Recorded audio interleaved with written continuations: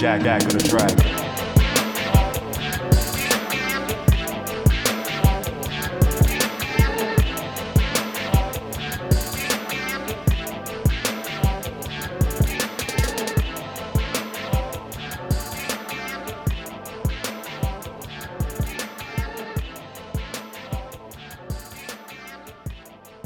We're back like we never left. It's another episode of the podcast that no one asked for. We are down a man tonight. Kyle had a bunch of stuff going on, so he is not joining us tonight. But I am, as always, joined by my other co-host, Jordan Pensabene. Jordan, how was your week? How was your weekend?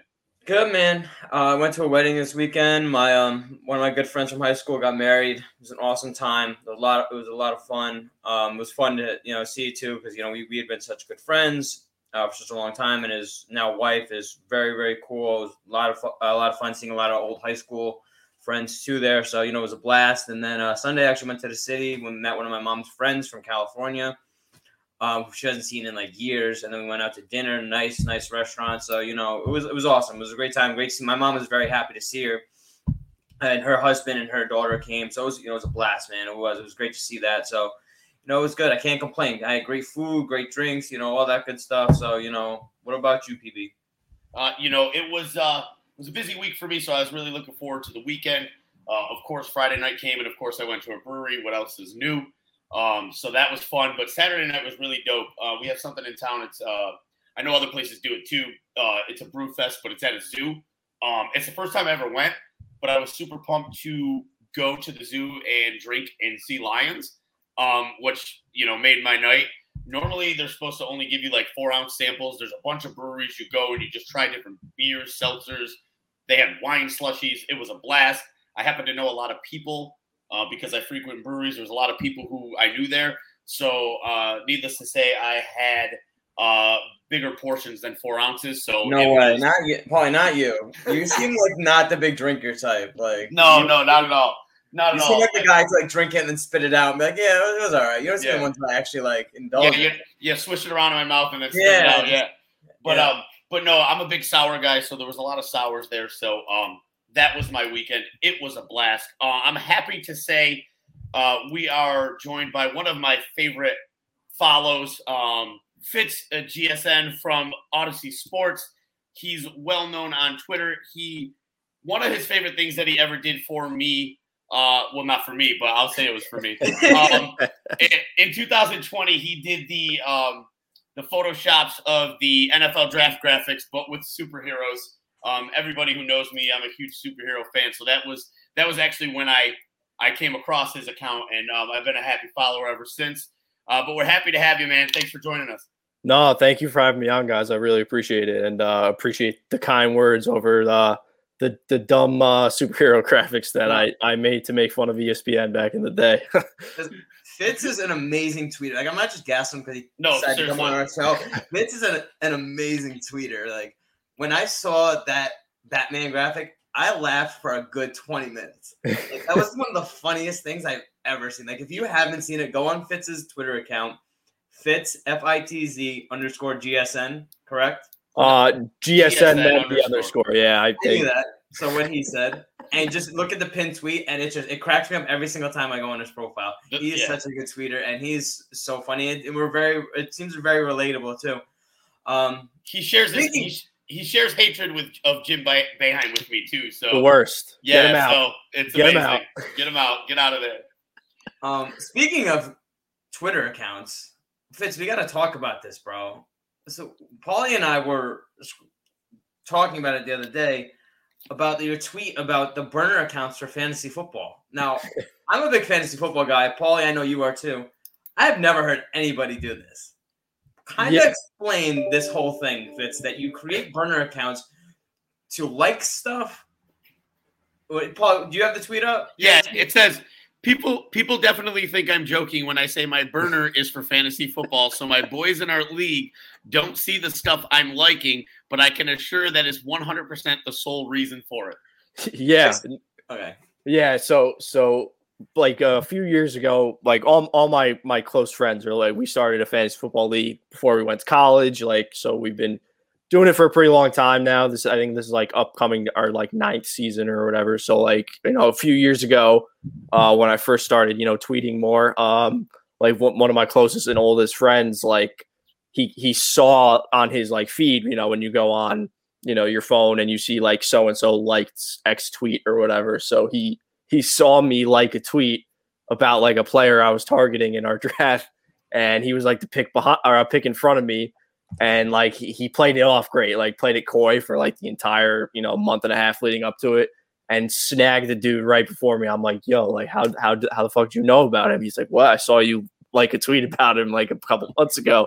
So I was like, all right, like this can't happen anymore. So like I made the burner mainly 100% for fantasy football. Like all I follow is fantasy football and gambling. Like that's it on that account. I literally just bookmark and like any tweets about, players for the upcoming season, any like sleepers, values, all that kind of stuff. So I'm like listen, there's nothing in my opinion better than in sports than Red Zone Sunday.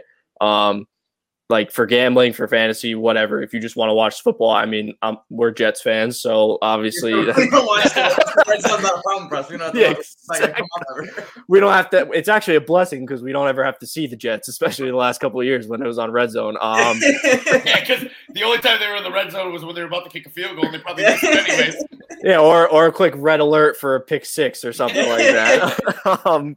But yeah, that's literally. I swear to God, people. I have people have asked me like a bunch, like you're like lying, like obviously, like I got my start talking about the Rangers on Twitter, but like they're like you definitely like check in on the Rangers and stuff, like everybody's tweeting. I'm like, I swear to God, dude, when I take like a 3 or 4 week break from my main Twitter account, all I look at is my burner for fantasy football. That's it. Like it's refreshing. It's great.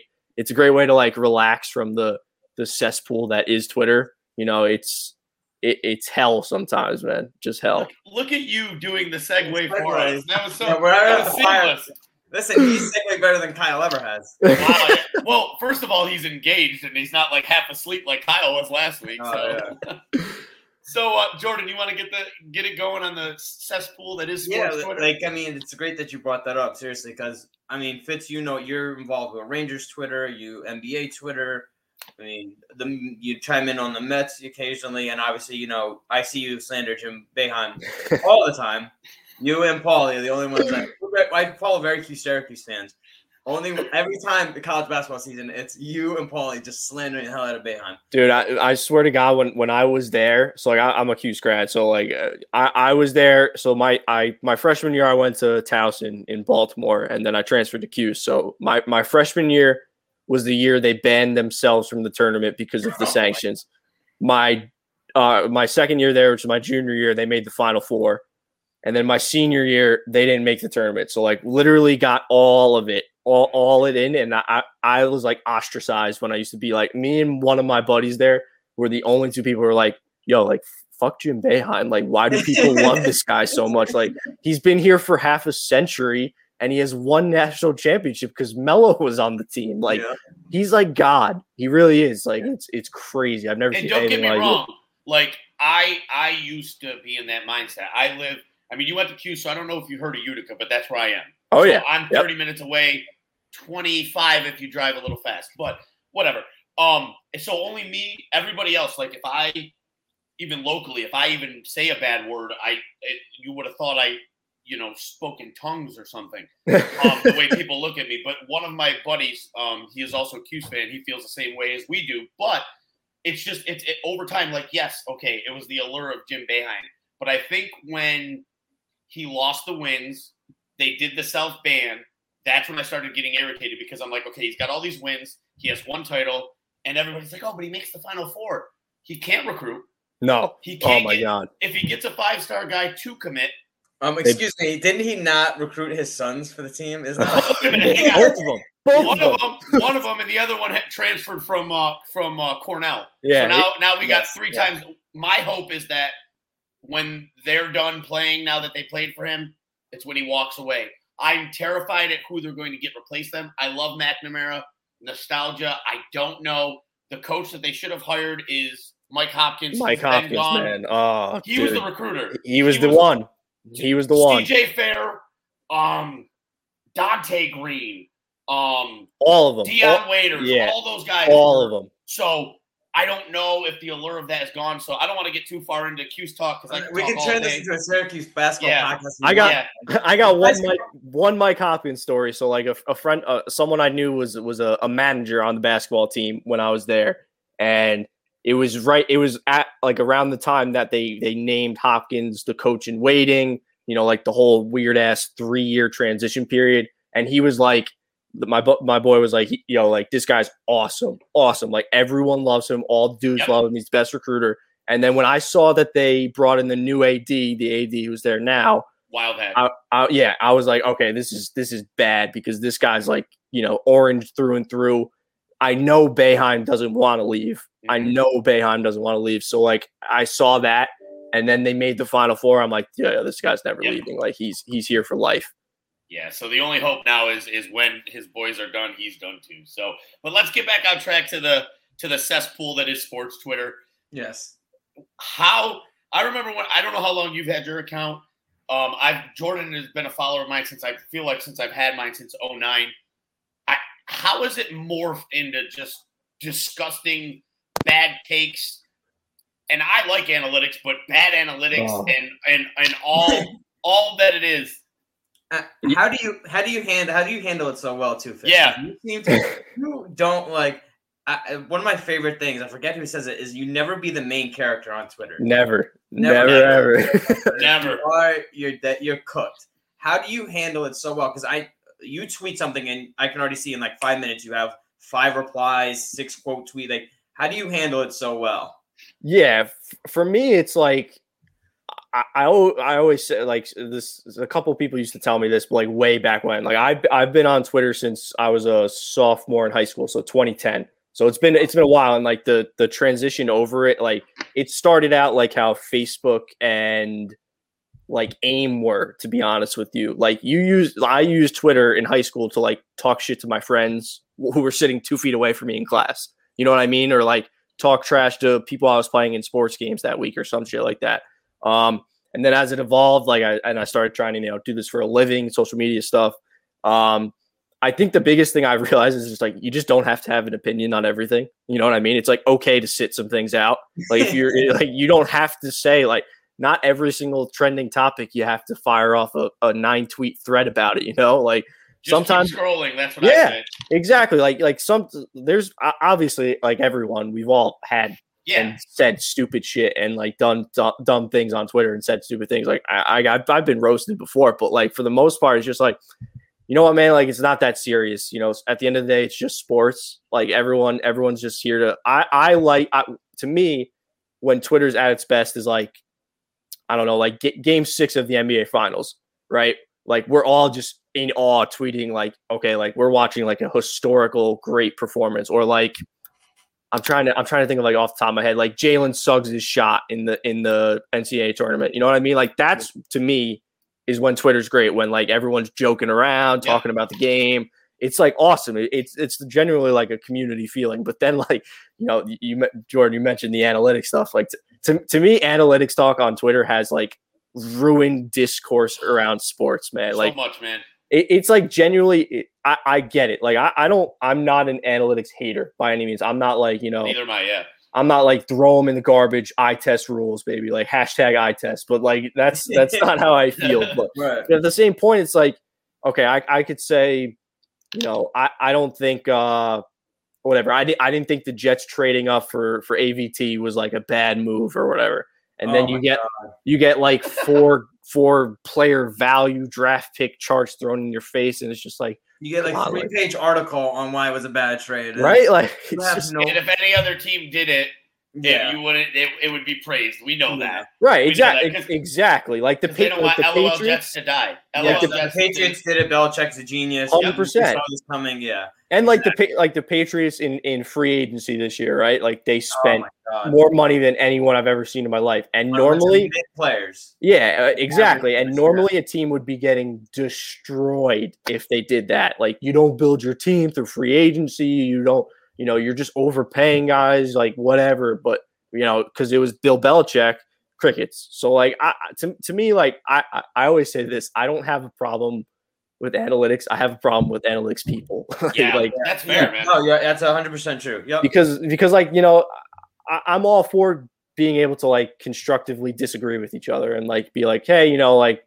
I get it. We have different views. You use one way to evaluate something. I used another. That's fine. Like I really truly do not hate that. But when it's just like, well, what, you disagree with science and math, and I'm like, yo, it's not a calculus test, it's fucking sports, man. like if it was so easy as a mathematical equation, anyone could do it.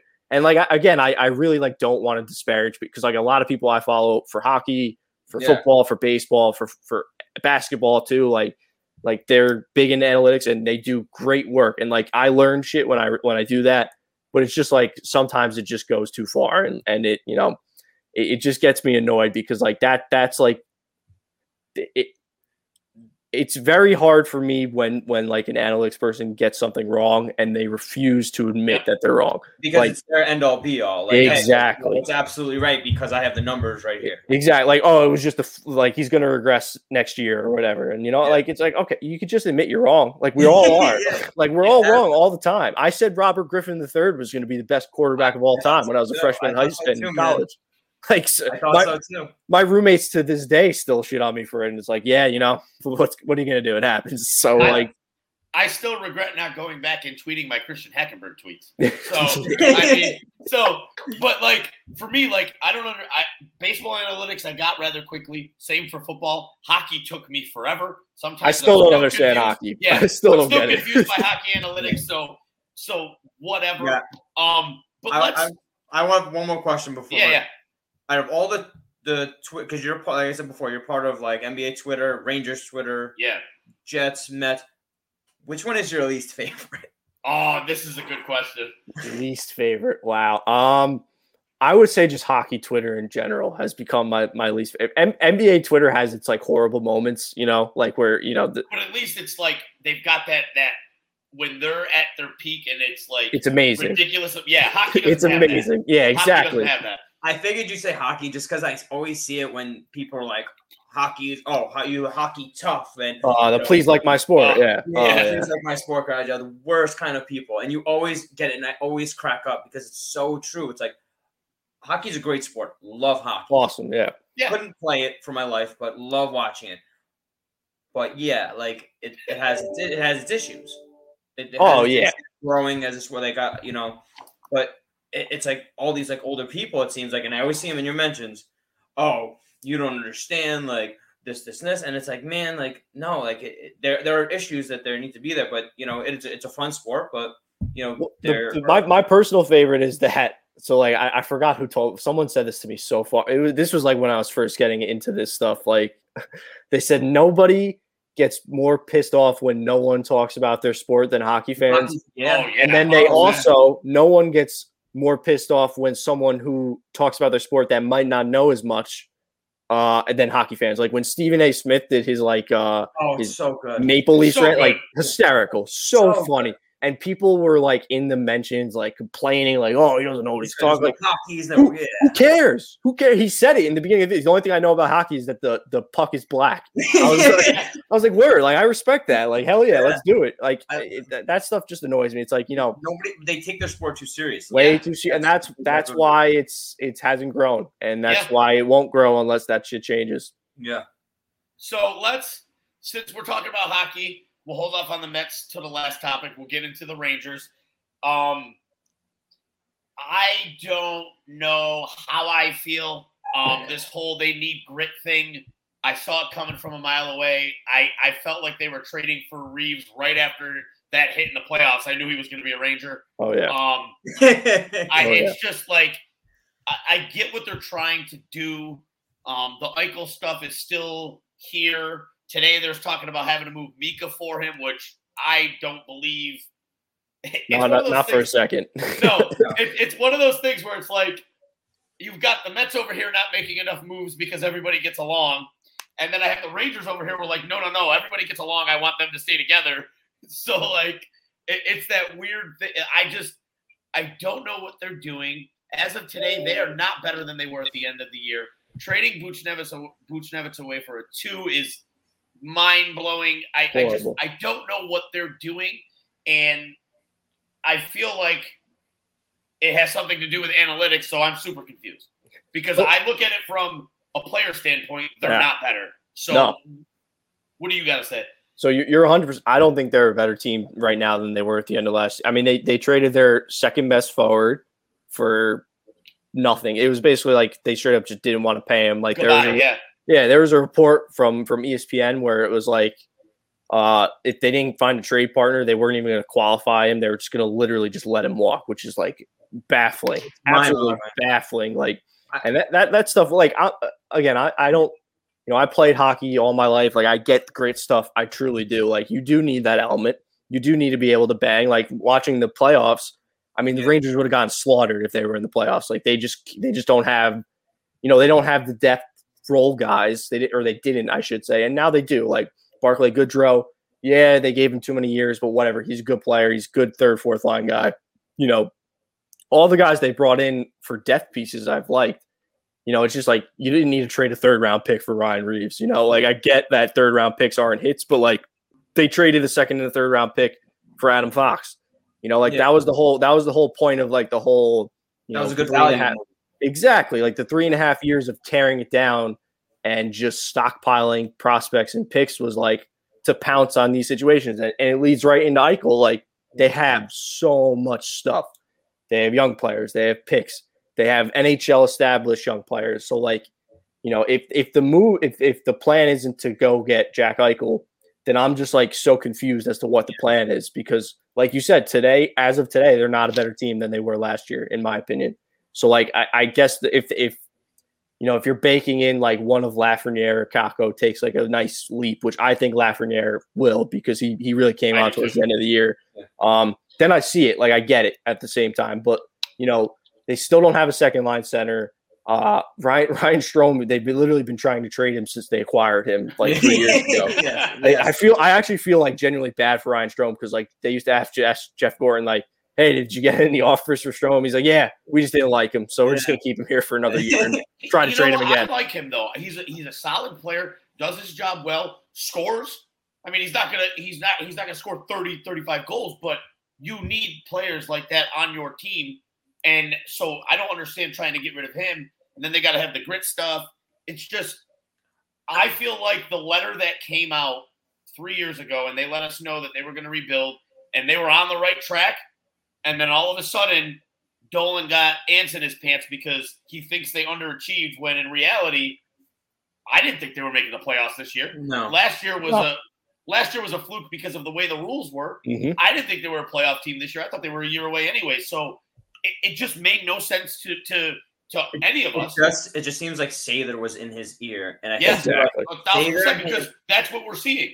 Sather and him were buddies. Like that's why he's been around the organization. And Sather was in his ear saying this stuff. Hey, they should be closer. This is they should be in the playoffs, blah, blah, blah. And he was in his ear yapping, and he listens to everything Sather says. He does. Because he knows nothing. He knows nothing, and he feels like somebody who, let's be real, Sather has been good at times years ago, but to Dolan, he's the smartest hockey person he knows. Because he never gave a shit about the Rangers. Yeah. He was always, Sather knows everything, Sather knows what he's doing, blah, blah, blah, blah. And then, you brought Gorton in and Davidson in, and it was like, oh, they got a nice, front office right there.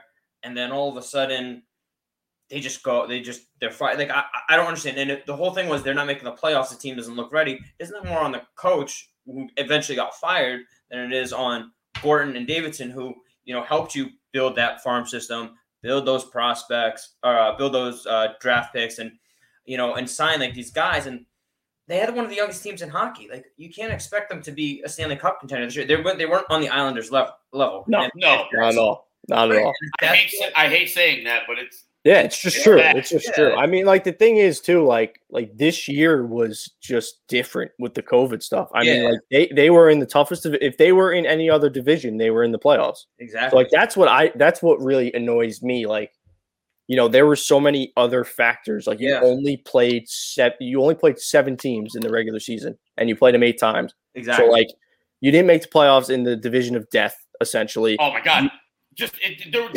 They had no chance, and they still were almost They were like 5 points out. Yeah. You had the COVID situation with players getting COVID. Panarin was about to get axed by what's his face? Putin. Yeah. Like we almost what did he miss? He missed what, 2 or 3 weeks? 2 weeks, like 2.5 weeks. Because of it. And those Mika's whole beginning of the season was kind of washed away because of the whole COVID stuff. Yeah. Yeah. So he was a shell of himself at the beginning of the season. And he never said anything until like later on, like COVID kind of messed me up a little bit. And he looked like a completely different player. Oh, so get him a fresh Mika in those few weeks that he was not well. Plus, Putin doesn't kill a lot of best players. Yeah, exactly. You have a playoff team. That's a team. Like, and they just fell off at the end because they just ran out of steam. It seemed like, but I do agree with you what you said before, Fitz. I think they got a steamrolled in the playoffs. Yeah. Oh yeah, easy. But they were taking steps. They were close, and then you bring in Gallant, who's I think he's a very good coach. You took your chance with, and I get people didn't like David Quinn. I understand that, but you have to take a shot with younger guys. Yeah, you have to. Like, you can't just have the retread over and over again. Like, you just you took a shot. You took a shot. And, it wasn't and with Quinn, his familiarity with Eichel, if that isn't your plan, so now it's just. It doesn't matter. If they trade for him, he's going to play for who's here. Yeah. Right. There's that familiarity, and you wanted this young coach who developed young players at an elite university. It just, I feel like. If they're all still here, Jack Eichel's a Ranger already. JD, he would have been a Ranger before the draft, in my opinion. Because they knew the pressure was on to take a step next year, but they probably all thought hey, this year was just crazy. It was just a ton of shit happened. It was just a wild year, man, and they weren't good enough. It seemed like Dolan panicked, and I think a lot of it had to do with Sather. Yeah, 100%. 100%. Do you think? Here's a question that just popped into my head. Do you think the Knicks finally being decent and making that playoff push made Dolan panic and worry about the Rangers? 100%. 100%. He never wants his teams to miss the playoffs, ever. And the reason that he always left the Rangers alone was just because, like you guys were saying before, Sather's his guy. He says Sather has a job until he no longer wants it. If Sather tells him something, he's going to listen to it. So, clearly Glenn Sather said to him, hey, this team should probably be better than it is. And he was like, okay, we're just going to clean house. So you're putting a lot of pressure on Chris Drury, who, he said they said, hey, he's ready. But you know what, man? You just told us this year that they need to make the playoffs. So I'm hoping the same mandate is for Chris Drury. Hey, you better make the playoffs this year, or your ass is on the hot seat, which it shouldn't be. But this is the hand he was dealt. And the same thing with Gallant now. You basically came in, you better make the playoffs this year, or else you're going to be in hot water. And then you go and turn around and get rid of who I think Booch and Gallant were a match made in heaven. I agree, 100%. He could have been. I think he's going to be great in St. Louis. I think he would have been so good here. I think because you can just see, because I know Fitz, you were not the biggest fan of his in the beginning. You did not at all. Yeah, I remember you were riding him hard. Oh yeah. Every single time, which was justifiable because he was not putting up the points that we expected because we saw all the videos in Russia when he was playing over there. This kid's going to be a star. This kid's going to be this, going to be that. And he never did it until this year, or the past 2 years, but mainly this year where, man, this guy took the next step. And then you want to get rid of him when you're getting a coach that is going to push the pace on offense. It just doesn't make sense to me. It's frustrating. And yeah, like you said before, if they don't get Eichel, what are you going to go turn around and get Tarasenko? What's your Kuznetsov? Do you really want to do with Kuznetsov, who's been a headache this whole time? Yeah. What's your plan here? You better get Eichel. There's a lot of pressure on the Sabres to trade him, but you can argue there's more pressure on the Rangers if they lose out to him, to a team like the Wild or the Key. I don't know what another team. Man, Dolan looks bad. Drury looks bad. The team just looks bad because you said you have a big hole right there that. Where are you going to fix it? Now you have to make a panic move and turn around and probably give up more because you need to fill that hole that Eichel was supposed to fill for you. Oh yeah, 100%. It's Eichel or bust at this point. If they don't get him, I truly don't know what the plan is. I don't know who plan B is. So let's just say they agree on a trade for Eichel. What is your ideal package for Eichel that's reasonable that you think would get it done? So I would say one of Hedel or Strome, one of those young defensemen. So like Lundqvist, Schneider, Matt Jones, Zach Jones, whatever, or Matt Robertson, Zach Jones, whoever. If they want a goalie, take Georgiev, have him. Great. If they want 2 first-round picks, 3 first-round picks, put them in. I think they're not going to do much better than that at this point. The Sabres, they already blew it by. I mean, not trading him at the draft. You lose out on those picks basically. So like a team offering a top 10 pick, even though it was like a weaker draft from what everyone says. But yeah, like the teams and the cap space have just dried up, and like this league is broke to begin with, and now no one has money because they spend it all on free agency. So it's like, the options there's like 2 options. It's basically the Rangers and it's Vegas right now.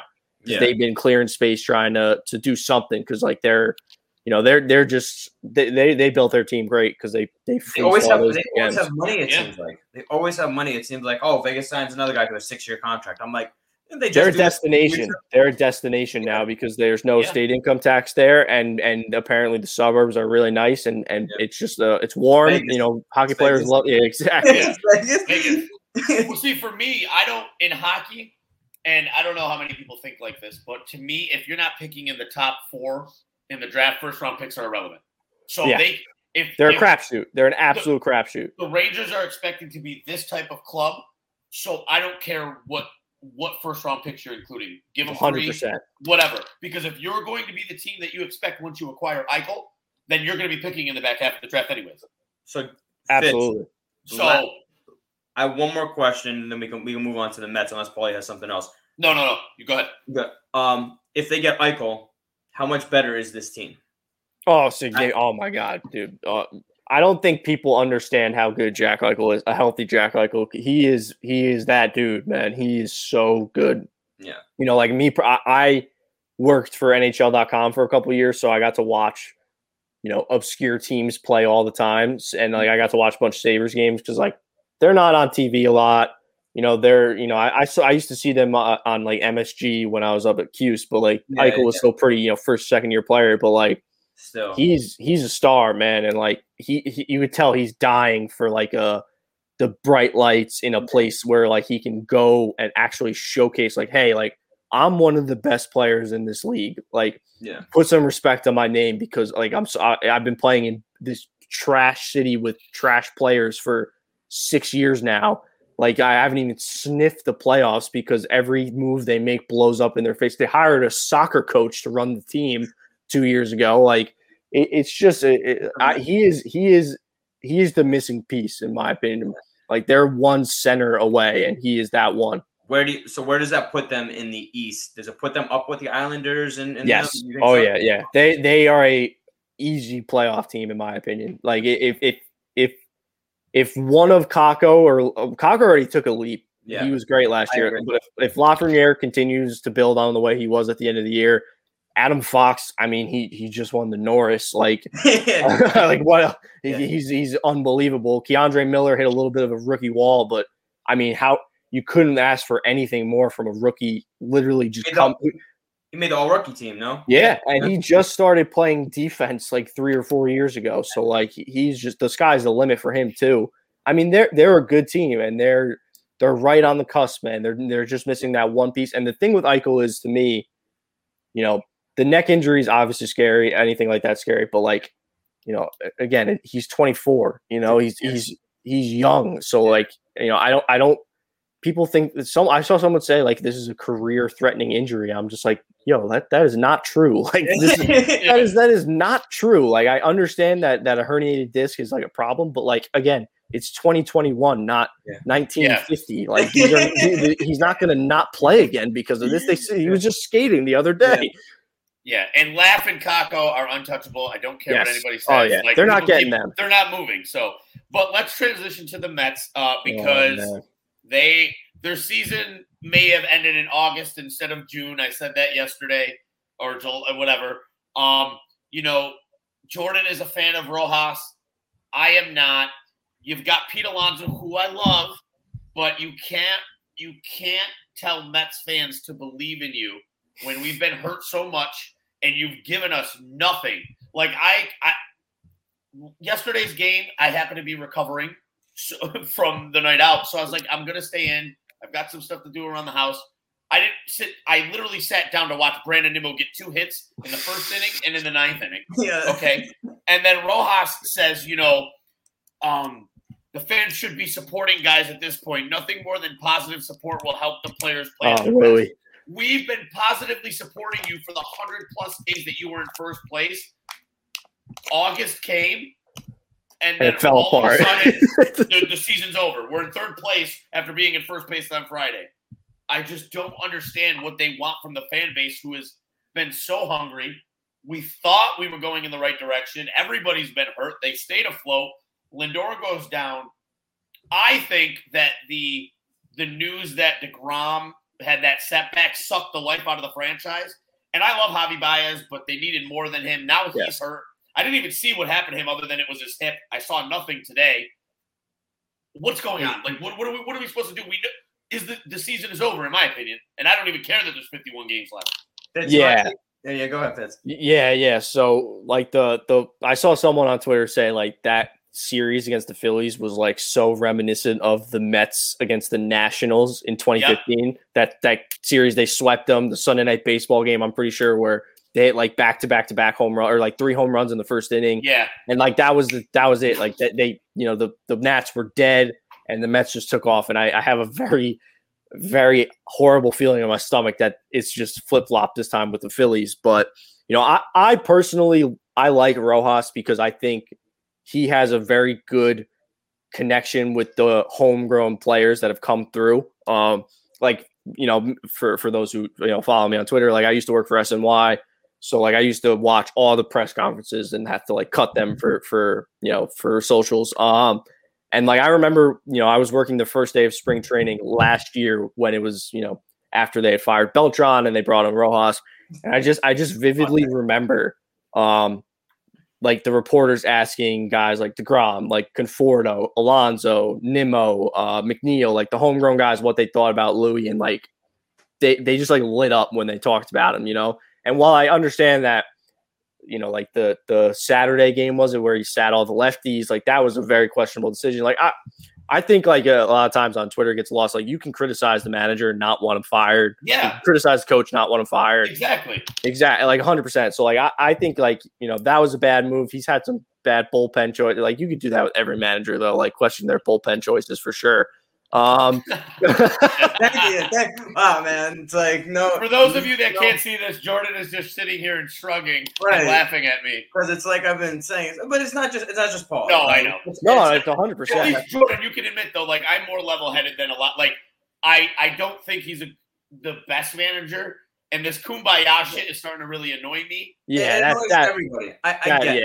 That's a problem. That started with that first report before the trade deadline where they were like worried about trading players for the chemistry. Yeah, good vibes and no runs. That's what they are. Exactly. Like, that was bad. That's just bullshit. Yeah. So going back to Rojas, like Fitz said, and I was going to bring that up. These guys love him.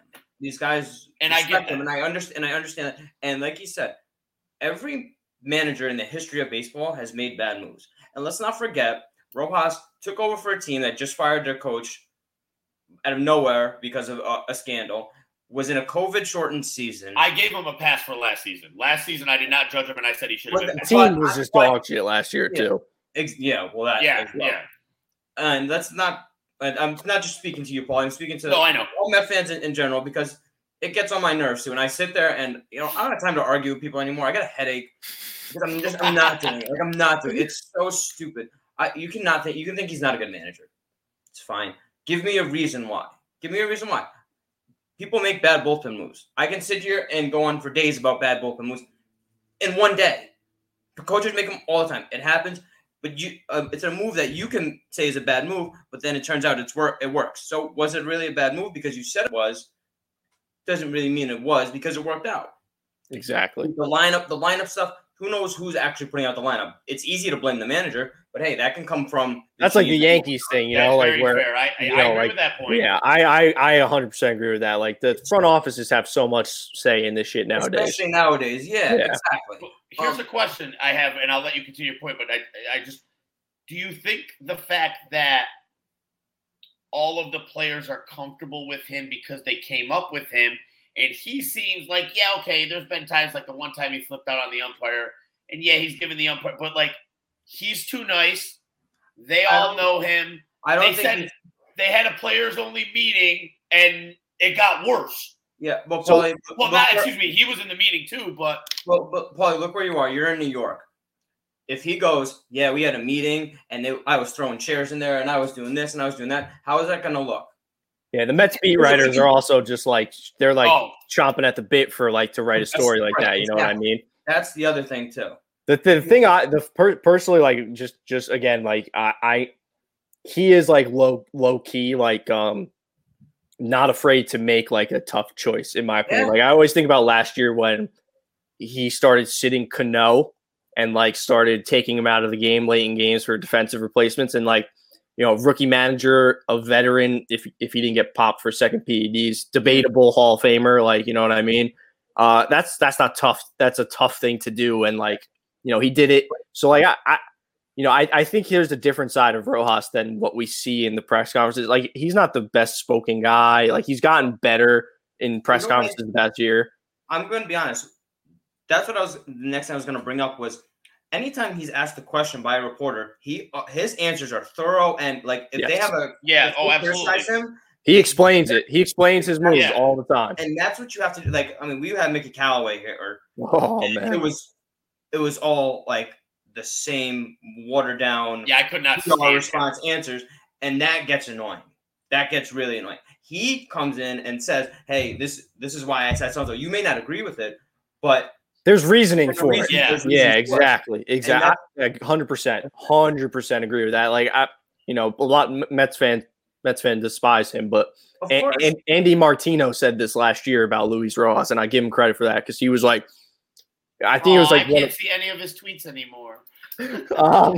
Like one of like the first press conferences, you know, again, I was listening in for work, and Andy asked him like a really like thoughtful question about like, you know.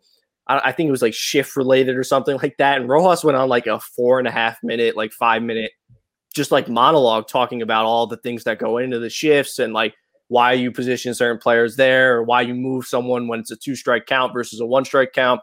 And I was listening in and I'm just like, damn, man, that was a fucking great answer. Like that was really good. But Fitz, you're an intelligent sports fan. There are very few intelligent sports fans out here. Yeah. Oh my God. Jesus Christ. They're so stupid sometimes. That's what I'm saying. Like, you listened to that and you were like, wow, that's a great answer. Another person. He's very baseball smart. He is very baseball smart. Yeah. Yes, absolutely. Listen, and the whole Kumbaya thing, this is my take on it. And many people don't agree with it. Again, this comes back to the New York media. Are you going to sit there and be like, we fucking suck, we this, blah, blah, blah? Like, it's just going to look bad. They want Billy Martin, but then they want Billy Martin so they could go at it with Billy Martin. You know what I mean? Exactly. Like, yeah. They want, that's why every Mets fan wants freaking Wally Backman to coach. That's like that's the most ridiculous thing ever. I saw someone saying they want Terry Collins back. I was like, listen, I have nothing but love and respect for Terry Collins. To me, he's the baseball version of Brett Brown. Where like that's a great comparison. Yeah, they went through the hell. They went to hell, literally to hell. Like those early 2010 Met teams, they were like the process Sixers. Like they were terrible. So they basically said like, all right, you did everything we asked. You were a good soldier. We're gonna let you see it through, basically. And like obviously Terry Collins had a lot more success than Brett Brown did, but like. You know, Terry Collins had his issues too. He was very ride the hot hand. You know, Eric Campbell in the lineup all the time. God. But again, Conforto. Yeah, exactly. But you know, the thing with the Mets is like at some point, like the you can't blame the manager because the players can't hit a 93 mile per hour high fastball anymore. Right. You know what I mean? And that's my other point is you want to sit there and complain about the lineup. I don't care if Kevin Pillar's in there or Michael Conforto. Neither of them are hitting fastballs. No one can hit. No one can hit. Nobody can hit. What does it matter what the lineup is? You want to sit there and complain about it when nobody's hitting the baseball? It doesn't matter. Me, you, and Paulie can all be in the lineup tomorrow. Yeah. None of us are hitting. Doesn't matter. The thing all year too with them was like even when like the lineup has never clicked together outside of maybe that week and a half stretch when they played the Reds and like the beginning of the Pirates series. I guess they scored some runs, but they still lost 2 out of 3. But like, even when the lineup was struggling, they had like 2 or 3 guys who were going at all points, So like now you have no one. Like Pete, after the All-Star break, was literally carrying them. Yeah. Pete and Dom, honestly, were like carrying them. Before that, Nimmo was on fire before the All-Star break. McNeil was VR. Remember VR during that like 2-week stretch? Like so, like right now, they don't even have one guy going. Like it's tough to watch. Honestly, you know who they needed to get at the deadline, and you can't really blame them because the Rockies just didn't want to trade Trevor Story. But Trevor Story was the perfect piece there. You could have had Baez and Story in there. You could have Baez at shortstop while Lindor was hurt. You could have played Story at third base or wherever you want, because J.D. Davis is not the answer at third base anymore. I'm sorry. I know people love him. He's not the answer at third base anymore. No, not at all. And also it coming out like a couple days later after the trade deadline. Oh, by the way, J.D. Davis has like a torn ligament in his finger. He's just gonna fight through it. Yeah, he's just gonna fight through it. Like what? That's a front office thing. That's a Sandy Alderson thing to me. Yeah. Like again, nothing. Well, same thing with DeGrom. Like they don't go get a pitcher. They knew that they were going to announce that he was going to miss another month or so, and they didn't get a pitcher. Yeah, and like what else could you possibly ask from the pitching staff right now? They're amazing. They're like Taijuan Walker yesterday gave up the 2 home runs, and then he was great until the Harper home run. But like you don't win. It's like the people who used to shit on Henrik Lundqvist when they would lose 1-0. Yeah. It's like, yo, you can't win a game scoring 0 goals. You can't win a game scoring 0 runs. You can't, the Jets, you can't win a game scoring 3 points. Like at some point, your pitching, your defense, your goal, they can only do so much. Like their job is to keep you in the game as long as possible. And that's what they've done. They can't throw shutout baseball. Yeah. Think about how much pressure's on the pitchers right now. Like with the offense, they're like, okay, I have to literally not give up a run for as long as I can, because if we go down 1-0, it's a wrap. Yeah. I still have faith in them. I'm not as pessimistic as it's frustrating to watch the offense because there is no offense. But I just think when Lindor comes back, and this goes out to all the people who said Lindor contract. I saw your tweets about that. That was you're 100% right about that. Right. Like you all sit there and get on Lindor, and I get it. He hasn't had the best season, but it's so they pay him for his production on the field, but it's his leadership. I was just about he is elite. He's a leader. Turning it around like it was. I know it was coming. Going. You saw it. You saw it in that Pittsburgh series. Yep, and then he gets hurt. So and one thing that Rojas said that I thought was like mad interesting was when I think it was Diaz blew that first save after Lindor got hurt, the Grand Slam. Yeah. And Louis was like, yeah, like Edwin missed Lindor out there tonight because he would be the one to go to the mound and like calm him down after a walk or like a single. Which people got on Diaz for. And listen, first of all, don't even start on Edwin Diaz because I'll rant for another half hour on that because many Met fans are way too hard on him. But that's me. Lugo gave up 5 runs in that game and no one said a word. All on Diaz. But I digress. But that's the importance of Lindor. And I think that's what this team is missing. You're missing. He is the heart. He's only been here for not even a full season. He is the heart of this team. I love Alonso. I love McNeil, Conforto. This guy is the heart of this team. He signed that contract. He became the heart of this team. You saw it when he was on the Indians when they made the playoffs. Everybody got on Lindor's back, and he was like, "Let me get you there," and that's what he did. They came up short, but majority of that stuff was all Lindor because of his energy, his passion. It's just not there, right? 100%. They look lifeless every day. Exactly, and it sucks. And when Baez, and you know what you're getting with Baez, you're getting a lot of strikeouts. But when Baez hit those 2 home runs, that injected life into the fan base, the team. What he did in that one Marlins game that they did win, the slide, the home run, talking shit to their dugout. Like the team is lifeless without Lindor, and Baez provided it for the short little bit that he's here. Who knows how long he's out now? And when you don't hear anything a day after, you are kind of worried.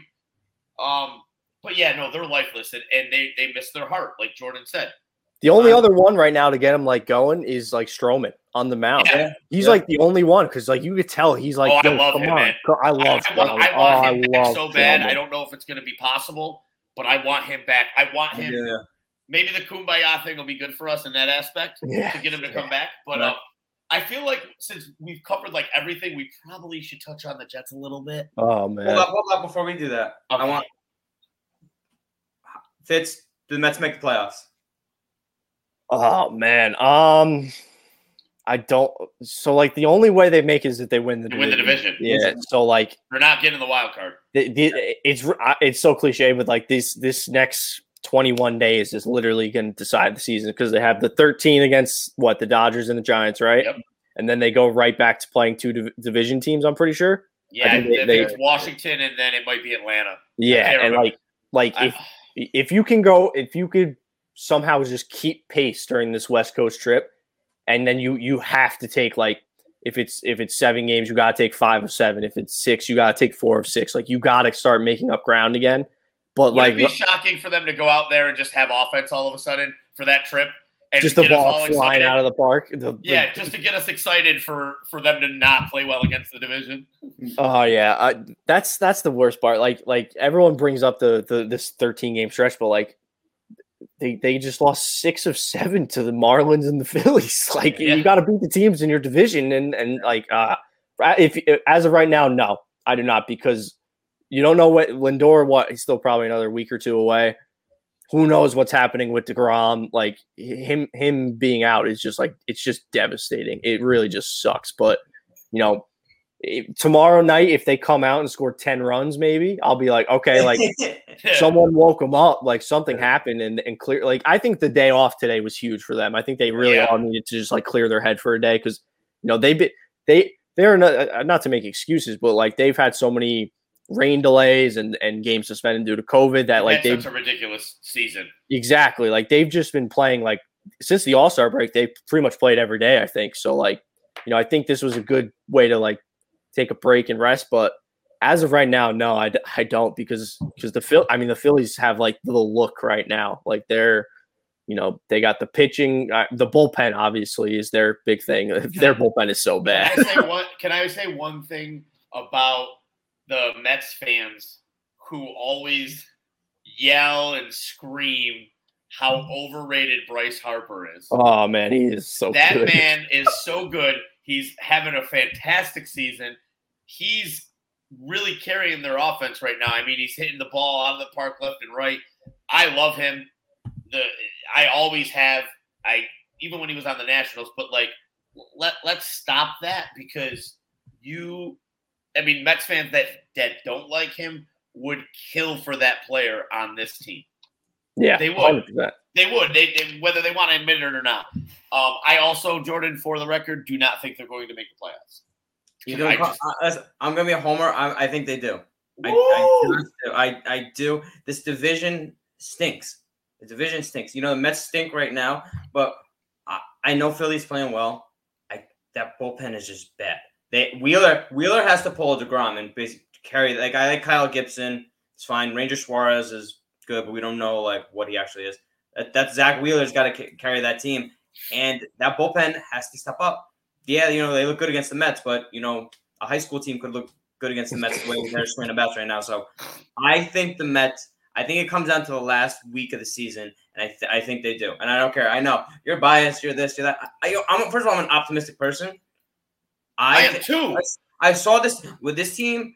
I saw they had. I think you're right, Fitz. I think it all depends on when Lindor gets back. But if he gets back and he's healthy, I think that it carries them, and I think that they do make the playoffs by the skin of their teeth. I do.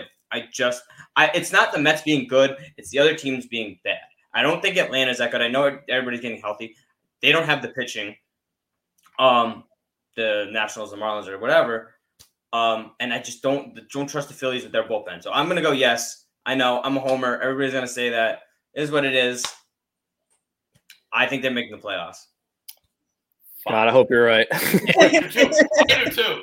I guess we'll sneak in a little bit of Jets talk before we get into everybody's favorite segment of Big Bozo Energy. We've been talking about them a little bit at the end of each show. Obviously, they had the green and white scrimmage. I watched nothing of it. I didn't care about it. I saw the reactions afterwards. Well, let's just get Fitz's takes on what he thinks about the Jets this year, because nobody watched the green. Nobody watched the green and white scrimmage. Well, I'm just gonna say I didn't pay attention, but I was getting to that. But thank you for cutting me off. You're welcome. Hey, Fitz, tell us what you think about the Jets since Jordan won't let me do my job. Oh man. So like I think they're gonna be better than people think, right? Like I think the Adam Gase stench is like still all over the team in terms of like the like writers and national coverage, but like just the upgrade from him to Salah. I mean, like it's you can't even put it into words. They have a little more. The defense is the defensive line is going to be awesome. The front seven is going to be great. The secondary is very much in question. And yeah, I like the skill position players they've got. Like Elijah Moore, every day you see another just like highlight. Michael Carter, Tevin Coleman. You still got P. Ryan. You still got Mims, Crowder, Corey Davis. I think was low key like a great signing. The offensive line is definitely improved. And Wilson, we'll see, man. I'm admittedly not a big college football fan, so I watched zero Zach Wilson outside of like YouTube highlights. We'll see. He looks like he's 12, but I mean, we'll see what happens. The Elijah Moore hype does feel different because it's not just like a few of the team's beat writers. Yeah, it's like national people and other players in the league, exactly. National media. I don't know. I feel like I may have said this on the podcast last week. I can't remember now, but I know I said it this weekend when I was out talking to people. The Elijah Moore hype reminds me. The last rookie offensive player I could think of that had this kind of hype around him was Santana Moss. Yeah. And I feel like it's that, but like injected even more. He's exciting.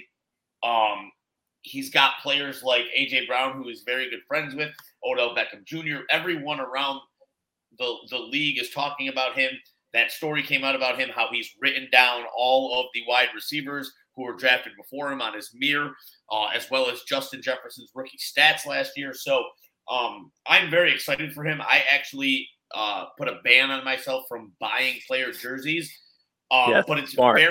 it's very hard for me to not want to not only buy an Elijah Moore jersey because of the hype, but also because he is a wide receiver who's going to be able to wear a single-digit number on this team for the first time ever, and I think that's very cool. But that's just me being me. But I'm excited for him and to see what Wilson can do. I know that, everybody freaked out about the green and white scrimmage and his numbers because, God forbid, Twitter can't overreact about nonsense. But that's another story for whenever.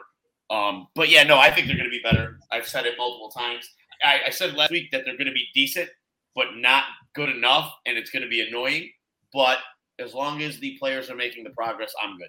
As long as they're watchable, is all I care. Yeah. I want to watch games. Score some points. That's all I care. Watch it. As long as you're watchable, like in November, December, like that's fine with me. I think we all agree on that. Like we have no expectations really. I tapped out after week 1 last year. I was done. Yeah, I was like, I watched that game. I saw how anemic the offense was. And I was like, all right, I'm done. Nothing more can kill your spirit than a 40-year-old Frank Gore rushing 3 yards up the middle on 3rd and 8. I feel so bad for him too because people should just respect Frank Gore. That the fact that even he was still playing, and it's just like, God, like you shouldn't be on the field right now with this team that's going nowhere and has players they should be seeing what they have with. Only Jets fans could make people not like Frank Gore, who's one of the most likable players. Yeah. Literally ever. Yeah. Oh, man. But transitioning to our last segment, everybody's favorite segment of Big Bozo Energy. My Big Bozo Energy is and it's not just Jets fans, it's football fans, people on Twitter who are trying to position these quarterbacks and rank them based on training camp throws. This quarterback should have been taken instead of this one. Well, this one's being overhyped in 49ers camp and this and that. It's like, they have not even played an actual NFL game. Like, we know what the rankings were. We then saw where they were drafted. But this overreacting of every pass in practice and every pass in a scrimmage, and this one made a sidearm throw in the back of the end zone.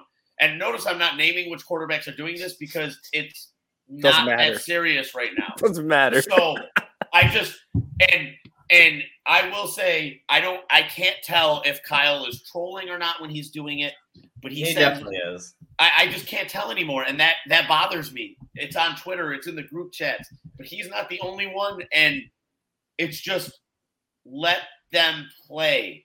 Like, I always have a 3-year rule for quarterbacks. Like, I understand that they're getting better now and they are performing. You got to show something by year 3, yeah. Yeah, but you have to show it by year 3. That's like Daniel Jones right now. That's like Daniel Jones. Like, and that's why the Jets moved on from Sam. Exactly. Like, if year 3 you're not elevating this team, then we don't need you. Daniel Jones, like you said, is in that zone of. This is it for him. This is it. This is the year. You got to show something or you're done. Exactly. So my big bozo energy is just going to go out to NFL Twitter, if you will, because the overreacting of quarterbacks in training camp, and this one's amazing already. And I love Justin Fields. It was a debate of Wilson over Fields. I thought that Wilson was the best pick for the Jets. We will see. If I'm wrong, I won't. I admit that. But I love Fields. Happy he didn't end up in New England. Was thrilled when the Bears traded up for him. I'm rooting very hard for him, even as a Michigan fan, because I think won a lot of money on that. I won a lot of money on that. Nice. I like randomly was just staring at the odds of what team Justin Fields is going to get drafted by. I'm just like, Bears 16-1. I'm like, Andy Dalton? Nah, they got to do something. But yeah, so that's my big bozo energy is NFL Twitter. Jordan? So mine's kind of like the similar ballpark to yours, but it's not NFL Twitter. It's just the players tweeting. It's like I read the Michael Thomas tweet today, and these guys do the same crap over and over again. It's like, you doubt me, or people doubt me, and I'm the only one who's got my back, and like stupid stuff like that. And it's like, listen, if that's the way you motivate yourself, cool. Do it somewhere else. Like, I'm so tired of seeing it on Instagram, seeing it on Twitter. I don't care. Like, we had enough stupidity when it came to tweets, when it came to TJ Ward being an idiot with Ron Brown. Yeah, that was bad. This stuff, I mean, I don't want to say stay off social media with these guys, but like, if these teams want to like implement a no social media policy during the season, I would be A-okay with that, because I'm so tired of the cryptic tweets and like everybody's doubting me. I'm the only one who doesn't doubt myself. It's like, I don't care, man. Like, especially not to call Ohio State players out, but like Ohio State players are like the worst at it. Like, they really are. Like, I think Ted Ginn was like a bad one. Ted Ginn Jr. Say, like, these guys are just so. Who was the other wide receiver who used to do it all the time? Who was from Ohio State? It was Michael Thomas, and there was another one. Was it? Oh crap! I can't remember the name. I know Marcus Lattimore had some bad tweets before. Maybe I was thinking it was Lattimore, so it wasn't a wide receiver. But yes, it seems to be. It seems to be that Ohio State players do that, and I'm not just saying that as a Michigan fan. Listen, don't get mad at me. I hate Harbaugh. I hate the direction of the program. This is the first year of my life that I followed zero recruiting for Michigan, because they just get 4-star guys and get piss pounded by Ohio State. I respect you guys and what you've built, but it does seem like for some reason, even when they're good, the Ohio State players feel some type of way. So no, I agree with you, Jordan. It's just, I know, I don't want to just say Ohio State players, because it just seems like they're the ones that always stick out because they're the dumbest ones. But like, just in general, just post a picture of your dog or like your kids. Like, please, I don't need to see the quotes. Or your girlfriend. Whatever. I don't care. Just stop with the stupid quotes. And it's always like the same like picture of like the Godfather, and like there's a quote up top, and like just something that's so dumb. And I see it every year, and I'm like, all right, I know when training camp starts, because this is the crap that we see all the time. So yeah, that's my big energy. Now, Fitz, I have a habit for putting people on the spot on this show. That's something that I do.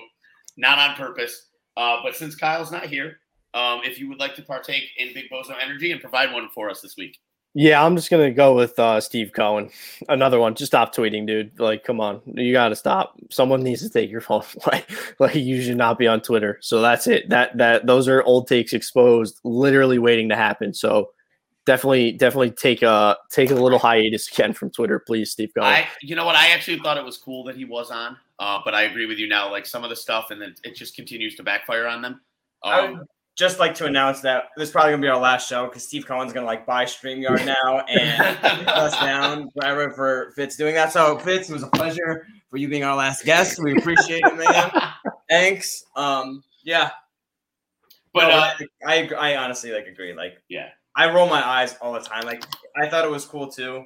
It was great in the beginning. It was really great in the beginning. It was like cool to see it, and then it like during the season, there's been a couple times where it's like you're really pushing your luck here, man. If they were winning and in first place by like 12 games, we wouldn't care. But I think he learned a hard lesson, though. I do. Oh, yeah. I think he's learned a hard lesson. Like this year, like, hey, it's not all fun and games when it comes to owning a team. I think he learned a hard lesson with that. 100%. And that may be good. That may be very good for going forward because if this team doesn't make the playoffs, then he's going to realize that, okay, we need to do something else. And spend all the money. Yeah. Spend all the money. Fitz, this has been a blast. Appreciate you joining us. Let everybody know where they can follow you if for some odd reason that they're not. And we appreciate it, man. Yeah. So I'm just at FitzGSN _ on Twitter. That's where you can find me. And thank you guys for having me on. Honestly, it was a blast. I really appreciate you guys thinking of me. Thanks. Like, definitely in the future, especially like with Rangers stuff, all that, we definitely want to have you back on. And just like to BS, I know you get into like a whole bunch of stuff on Twitter talking about every different avenue. That's why I love you. That's why I love following you too. You will talk about anything, and you're always like, you're always a good time, man. You really are.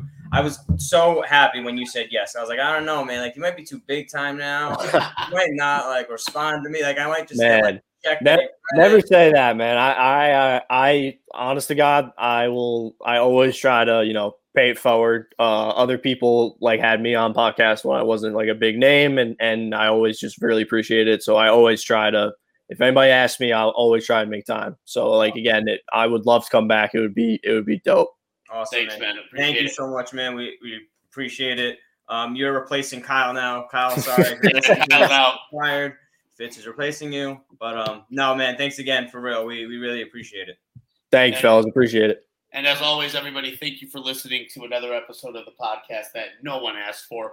As always, on the Ascension Podcast Network, make sure you're listening to All In with Kevin Lewis, as well as the Middle Initial Podcast with Jude A. Jackson, Andrew L. Case, and Kevin Lewis, as well as he has been a new addition to the show. See ya.